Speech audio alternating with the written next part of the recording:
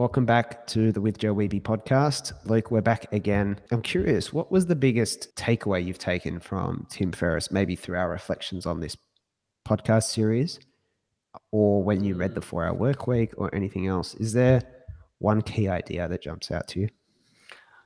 I really enjoyed the 80-20 principle, just because it was at a time where I was experiencing a lot of overwhelm at work, and in that mode of checking email erratically, instant messaging, all that sort of stuff. And it really changed my perspective on things that are important from a work perspective specifically. And then reflecting on retirement as well. Yeah. That's probably the most game-changing one. Is, hang on a minute, because I had to force myself to say, okay, what is retirement? And then you think of, hang on, I never want to, every time I've slowed down, I've been if I say I'm watching TV or YouTube videos for a few days, I always just then look for something. So it's like, if I do that when I'm retired, if I'm doing nothing, I'm going to be so miserable. Perfect. So that is what I took away from. When do we block out time in our calendars to watch TV and YouTube videos for a couple of days? At uni, I always used to be like, oh, I can't wait. Uni was the worst. I can't wait. Just watch YouTube. Uni play was video an games. Absolute waste of God-given life. And then you spend 3 days, and then you spend 3 days playing video games, and you're in a worse spot than when you. Yeah, anyway. It's sad that the percentage of time I actually really lived during the first 3 years after school is entirely small. It's scary. It's so small. That's what I do. I call it the 3 dead years, right, in the book and everything. And what about you? Tim Ferriss is very big for me. There are two main big things I would point to. The first is on the practical side of things. I think I started listening to him and read the 4-Hour Workweek 2018. I was doing real estate, but it really opened my eyes to automation, a lot of insights about business and achievement, and I guess high performance in a very grounded sense. It's always very genuine stuff, and you should be more than you are now or anything like that. So I always thought he always has a great tone, even with his guests and everything. It's always very genuine, very down to earth. So I really got a lot out of that. Automation, I think, has been very useful in so many parts of what I do, and it's a big part of the future. But then on a deeper level, it's very interesting. So it is story time, so just be a bit patient with me. But when we wound down what we were doing in Nepal with the From the Ground Up and all the nonprofit work, and I started writing a book about our experiences in Nepal, which I've actually yet to release, but do plan to release in future. And I came to the point where I was kind of finished, and I was curious about, how do I actually get this out in the world? And so I was like, oh, well, Tim Ferriss is an author and he has blog posts on this stuff. So I thought I'll go find something around how do I get this out there? And I remember I went to this blog post on one of his books, I think it was The 4-Hour Body. And they were talking about the whole marketing campaign he did and how they got all these people to help him and write reviews and do blogs on the book when he released it and stuff. And then the blog post basically goes, but how did Tim Ferriss get so many people to review his book and do all this stuff to help him launch? And it goes, well, he actually created value for them first.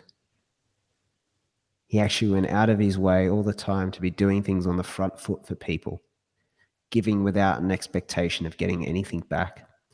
And that's how he's built out such a tribe of people who were so willing to help him. And when I read that, because whenever you're trying to launch something, you get in a very rush mindset. I think personally, I don't want to speak for anyone else, but the blinkers go on, you're thinking about you. You get it. You feel a bit guilty when you read something like that, but it's very natural. And when I read that, it just woke me up. And I had spent most of my, the years up there focused on real estate, which again was kind of like an okay experience, but it felt like I wasn't really tapping into the real substance of life, put it that way. And I remembered back at school, and our time at school I really loved, right? We went to school together, and our school had a big value on service. and I always found the opportunities to serve others very meaningful. And it just felt like always this was exactly the right thing people should be doing. But I think because I wasn't in the environment that cultivated it after school, it sank, it kind of left my priority list. And I remember reading that and I just woke up. And I was like, oh my gosh, this is exactly what I needed to hear. And I really need to give to others first before I get anything back. But don't expect anything back. Just do it for them. And so it was around that time that I was, writing a lot, and I'd come up with this idea of doors and everything. And so it came at the same time I was using that metaphor for like uncertainty and everything like that. All right. So the 1,000 doors is one of our favorite ideas on this podcast, right? It goes back to episodes 4 and 5. And that was actually catalyzed that whole transformation for me, where I thought I'm going to give to others. And so it's actually where soon around that time, Andrew Reese, who I found on Facebook, I've told this story a couple of times in parts, but was having a podcast launch. And normally I wouldn't have gone to this podcast launch. It seemed like a random kind of event, but I decided to go. That's where I met half the authors of 18 and Lost. Was at that podcast launch. So half of the authors of the book. And then eventually he recommended I do a course, and that's where I met so many members of Constant Student and Liam. So I look back now and it's like it was a very specific message given to me at a very particular time. And I can't say I've been that consistent with that. Give first, give first. It's sometimes a hard mentality to keep. But I keep coming back to it. And it honestly has had a really big impact. That was just, I think it wasn't like that was a huge message. It was a very simple message, but it was the right time. And so that's one thing I've always really taken from him. And why I wanted to do a podcast series on him, he had a big impact on me, but I just think that he is different. He is different. I'm very selective about the people we cover here. There's a lot of people with a lot of good wisdom, a lot of good thoughts, but I think he's a very unique figure. I don't think he feels like he needs to fit the script of what everyone does. Tim Ferriss has never gone and made some big company. Right? Like one that we all know, and like a Twitter or something like that. Because he's always said, why would I want to do that? Like he seems like someone who doesn't do things just for the sake of it. I think there's a lot of people who do things that everyone will applaud them for, but they're still just doing it for the sake of it. I actually respect someone like him way more than someone who does something big for the sake of it. I'm very careful about judging people on inputs rather than the outcomes of what they do, because you don't get to control the outcomes, really. You get to influence the outcomes. What about the reasons? Oh, the reasons are big. Well, the reasons shape the inputs. Because the reasons, so to take that into like tangible language, it's like, I want to do this so that I'm a big shot. So people think I'm a big shot. Will probably compromise the work. Whereas if you try to start something and create in the world, so it will genuinely add, like really improve someone's kind of life situation or something that's really annoying in their life, or an amazing experience and memory for them. You come at that with a very different motivation if you're actually able to create that. So reasons and inputs are very, very big. It's kind of like an investment. You have a risk you're going to take or something. You do your best with the information you have. If you lose money, it's not necessarily bad. Like, it's not necessarily I'm a bad investor or that was a bad decision. It was a good decision with a bad outcome. Just the same way you can make a stupid bet and it can come off.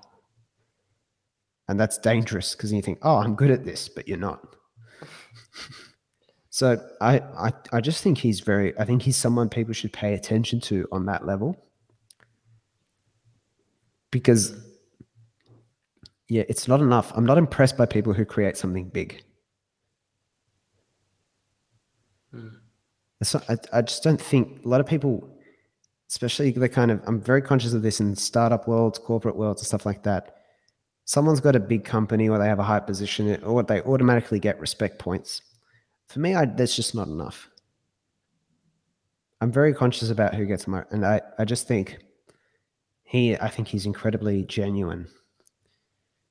And for that reason, yeah, I just think he's a very good kind of role model for people, especially how he's evolved, overcome challenges, being very brave about sharing his sexual abuse experiences, and the integrity to do stuff like that. I think it's pretty good. Like it's very impressive. If you look at it from the self-development side of things or the self-help side of things, he was one of the first that I listened to that focused on not just maximizing effort. Yeah. Yeah. It's like, oh, hang on.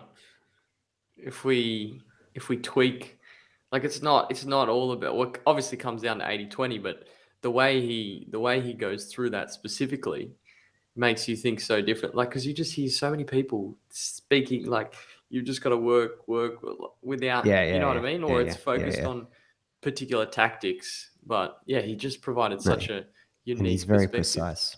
Very precise. He's very precise. Mm. Yep.